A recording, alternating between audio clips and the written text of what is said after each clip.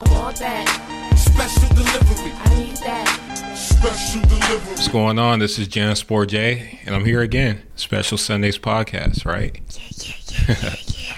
The OG Jansport J is in the building. How you doing? I'm good. Busy, but busy is always good. For sure. We love busy. Back again. I mean, yeah, I want to say it's been 6-7 months, but in that time you've put out Low. On top of that, you put out 2 beat tapes, so it's like right. we have so much to talk about. Staying busy. Yeah, we can always chop it up. We can find something to talk about every time. Exactly. We got to get started with the Christmas beat tape. I love that one because for me personally, it was Christmas time and you kind of want to listen to Christmas music, Right. but then you start fumbling through that shit and you're just like, no, I don't really want to listen to Christmas music. Yeah. And then it was Christmas Day and I turned on the beat tape and I was like, this is the perfect harmony of dope shit and still festive. Right. Felt good. I'm glad that worked out. That's when I was really kind of heavy into, I just caught like a wave making beats and I was just sampling everything. And so was just doing a couple Christmas joints. Slim and recommended trying to flip something like that just for Instagram, just to post it. I did like 4 or 5 in a row and I was already kind of thinking about just the idea of putting out more music. So I was like, well, this is a good opportunity to just take 2 more days and put out a Christmas beat tape and see what happens. And it got a good reaction, and a lot of people were kind of spreading it around and stuff like that. So yeah, I'm just glad that worked out, honestly, because it was definitely on the whim. I think like 2 days before Christmas, I decided to just go ahead and finish it off and put a tape together. So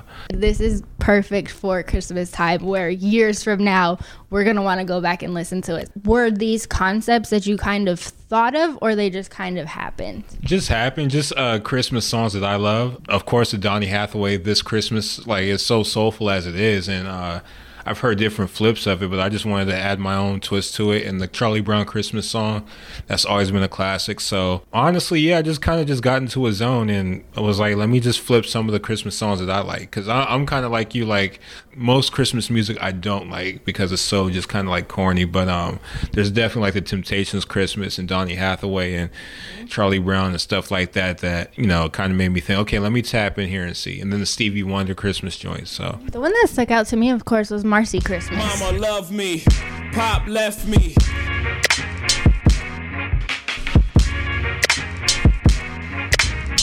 Love you for that, my nigga, no matter what, bruh.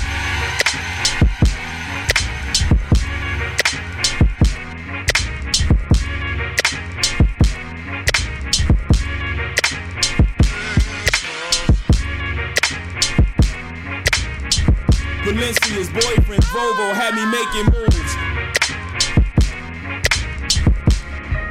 Jay-Z. Yeah. And it didn't feel out of place and it didn't feel surprising, but it was a good addition to it, because I think if you're really in tune with Jay-Z, you kind of feel him the most in December. He's wrote the song December 4th. Fourth quarter artist. Like, yeah.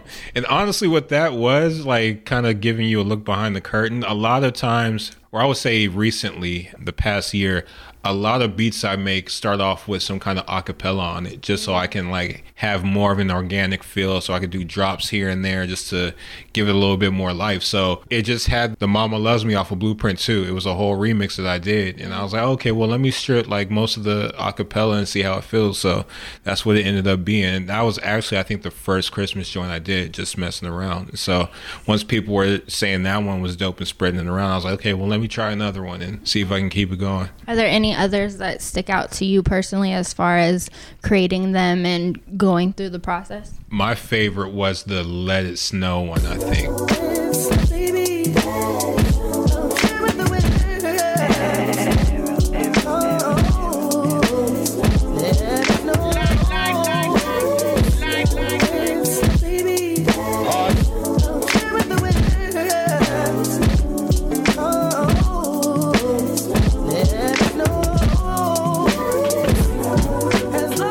That's the one, like when I was done with it, I played it over and over because I was just so hyped at the way I was able to flip it, the drums and everything. And for it to be like a loop, a lot of times that could just kind of come off as very like simple and like, I don't know, not sounding that dope, but I felt like I pitched it to a certain point to where I fell in love with it. And it was a Boyz II Men song that people would recognize. And so I think that was one of my favorites. And then the Charlie Brown Christmas one, I think, was kind of when I felt like, oh, like I might actually be able to do something here. This turned into a dope beat. So dope. Something you recently posted was the anniversary of Pharaoh. Of course, congratulations on that one. The little baby's getting older. Man, it's crazy. But you posted the brainstorming notes. Yes. And I was fucking fascinated. Right. For this beat tape, was there brainstorming notes, or was it something that just happened?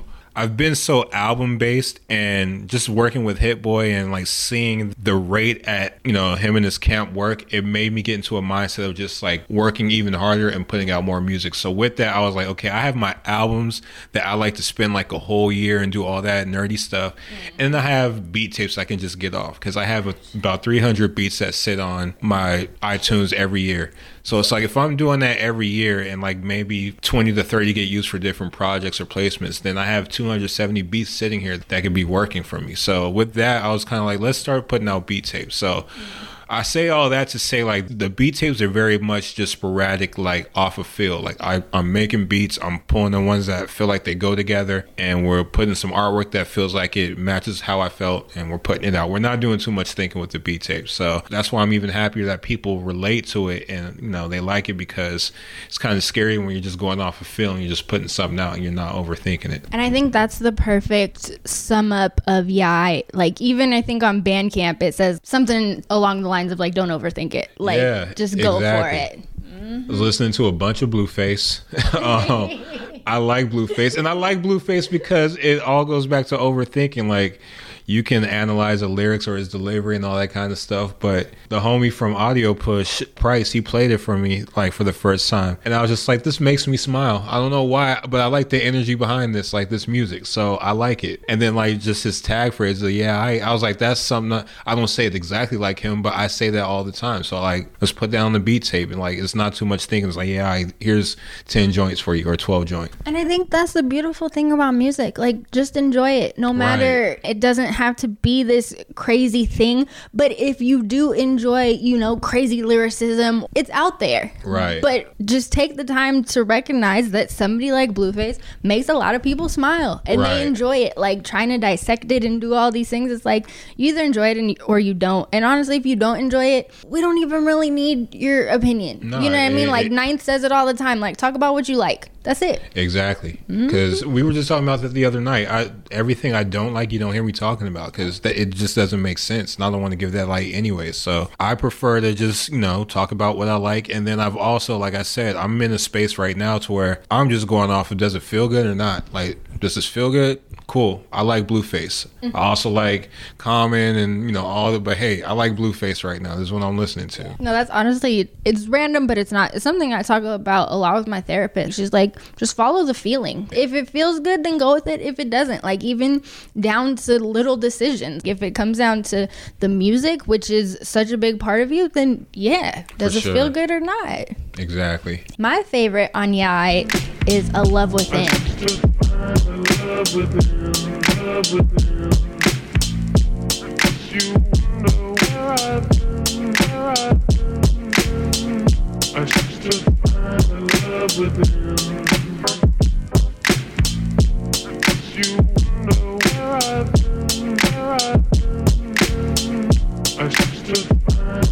I love that one so much, because the Bobby Caldwell, it's such a good song, but the way you keyed in on that certain part about A Love Within was just so important. What was that one like? Yeah, and that was just being in the moment. I was just going through more just for the I beat tape. Like, that one was literally, I had planned to do one for January, and we had a date in mind. And so I got to, I want to say, like 3 or 4 days before, and I was like, I could take like these beats that I kind of have in the stash and make a tape out of it, or I could use this energy over the next 3 or 4 days and make all new stuff and just give that to people. So I would say out of the 12 joints that are on there, 8 of them were just from those like 3 or 4 days. So A Love Within was one of them. You know, we all know that record, but when I was listening to that specific section, I was like, that's real heavy. So if I loop that up, how does it feel? And then to go from there just to the hook where I was just chopping up the, you know, the horns and all that kind of stuff, it was just really fun to make, honestly. So that's how that one came together. I love it because a producer is able to take just, you know what I mean, these different parts and really hone in on them and make you feel a different way about the song or relate to it differently. Just Right. all these different ways to take in the music. For this project, is there any process for a track that sticks out to you? Coldest is my favorite.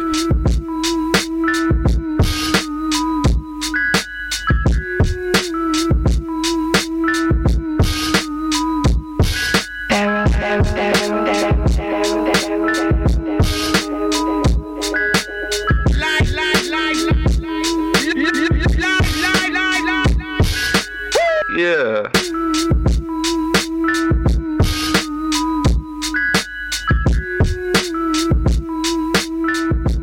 And that one felt like a jump to me. I feel like every couple of years when I make beats, there will be a beat that kind of sticks out to where it's like, oh, like now I can do this. Like before I wanted to have a sound like this, but I didn't know how to do it yet. But now I've arrived at this place. And Coldest was just like some straight Wu-Tang, Raekwon type stuff, but the drums were smacking the way I wanted and all that kind of stuff. And I was actually at Beat Cinema this past week and I ran into House Shoes, and it meant the world because I felt like I was getting better with my stuff, and Shoes pulled me to the side. We've known each other for like 10 years. And he was like, whatever the fuck you doing right now. And I think he even mentioned this specific track. He's like, the Coldest joint. So that's the one that I love off this project, hands down, that one. Yeah. Thank you, House Shoes. We appreciate Yes. you. Shout out to House Shoes for sure. Man, paying attention. Now, you have talked about it's going to be 12 beat tapes this year. Right. And you talked about how with the first one, you kind of went in 8 tracks in 3 to 4 days, some of the ones that you had in the stash, and really just feeling it out. So for the next couple ones, do you think it's gonna lean more towards making all brand new shit, kind of going into the stash? I think I'm gonna try and stick to that. I definitely want to sprinkle in older ones that, you know, maybe rappers haven't used, joints that I love that I could like kind of sprinkle in there. But I want to keep the energy of just, you know what, like this is in the moment, this is new. And if it's new, I don't even feel a way about putting it out. It's not like I'm pulling it out of my catalog and maybe it can't get placed for a rapper or a singer or something like that, because I just made this yesterday. So now it's yours. It's almost like I never made it. So I don't think about it that much when I do it that way. That's just what I'm doing. I'm operating a lot off of feel this year. We're trying to do the 12 beat tapes. There's going to be a collaboration tape, even albums. I'm using it as an opportunity to continue to just put my music out and for a lot of people in the industry to really take notice and kind of, you know, attract my opportunities instead of, you know, chasing anything. And it's been amazing. A lot of stuff has already happened. So we're just trying to keep it going just with this mind state. It's so well deserved, and just to hear you still growing as an artist is so important. Like how you said that level up, and it's like you've been doing this for 10 plus years. For a minute. So to still have these evolutionary kind of level up moments is so Right. cool, especially for the listener, because shit, we've been impressed since day one. So if you're still appreciate that. if you're still impressing yourself, like that's exciting. Yeah, you got to do it. The scariest thing is to not think that I had any more room to grow. So as long as I know I can get to this level where I need to be able to do this sonically, like I always have something to kind of aspire to. So Anything else you want to tell the people? a lot of new music coming out. Like I said, got some placements coming with the Game. Been in there with Hit Boy and Nipsey, with Dom Kennedy, working on some Bad Boy stuff. It's great energy. So if you supported me over the years, continue to support, talk about me to people because it's working. And yeah, that's it. More music, more shows. We're definitely going to get a lot more record stores and stuff like that for this year. That's what we want to do, is kind of get out to the people, let them see me rock and make it for free. But you know what? Just cop some merchandise if you rock with what you hear. So that's what we're trying to do. Just hearing the upcoming placements, like I said, so deserved and just so cool because it's some real LA shit, but some Right. real genuine LA shit to where they've seen your growth and they know what you're capable of Yeah. and they're ready to hone in on that. And that's, you know, I do want to share this story because it's so awesome.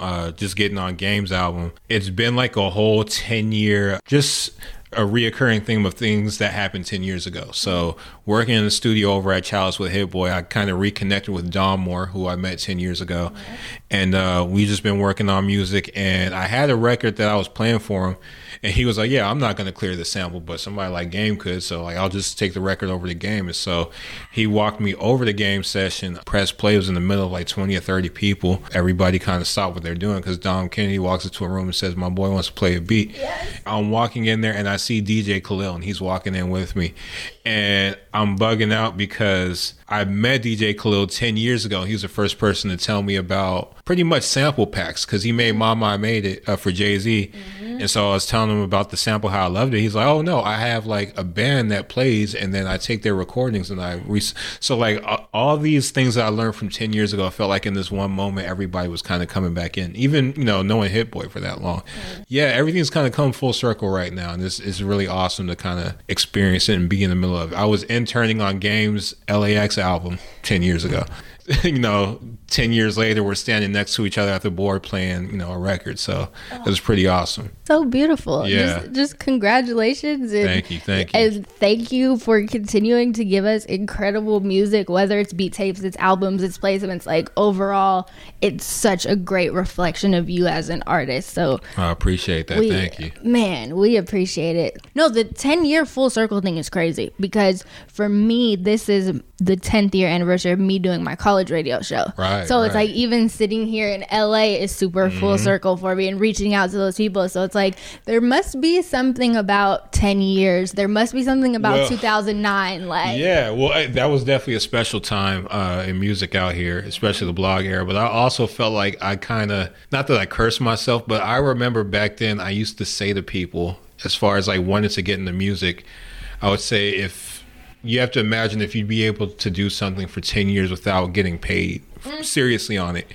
And if you're not okay with that idea, then don't even try and come into this arena.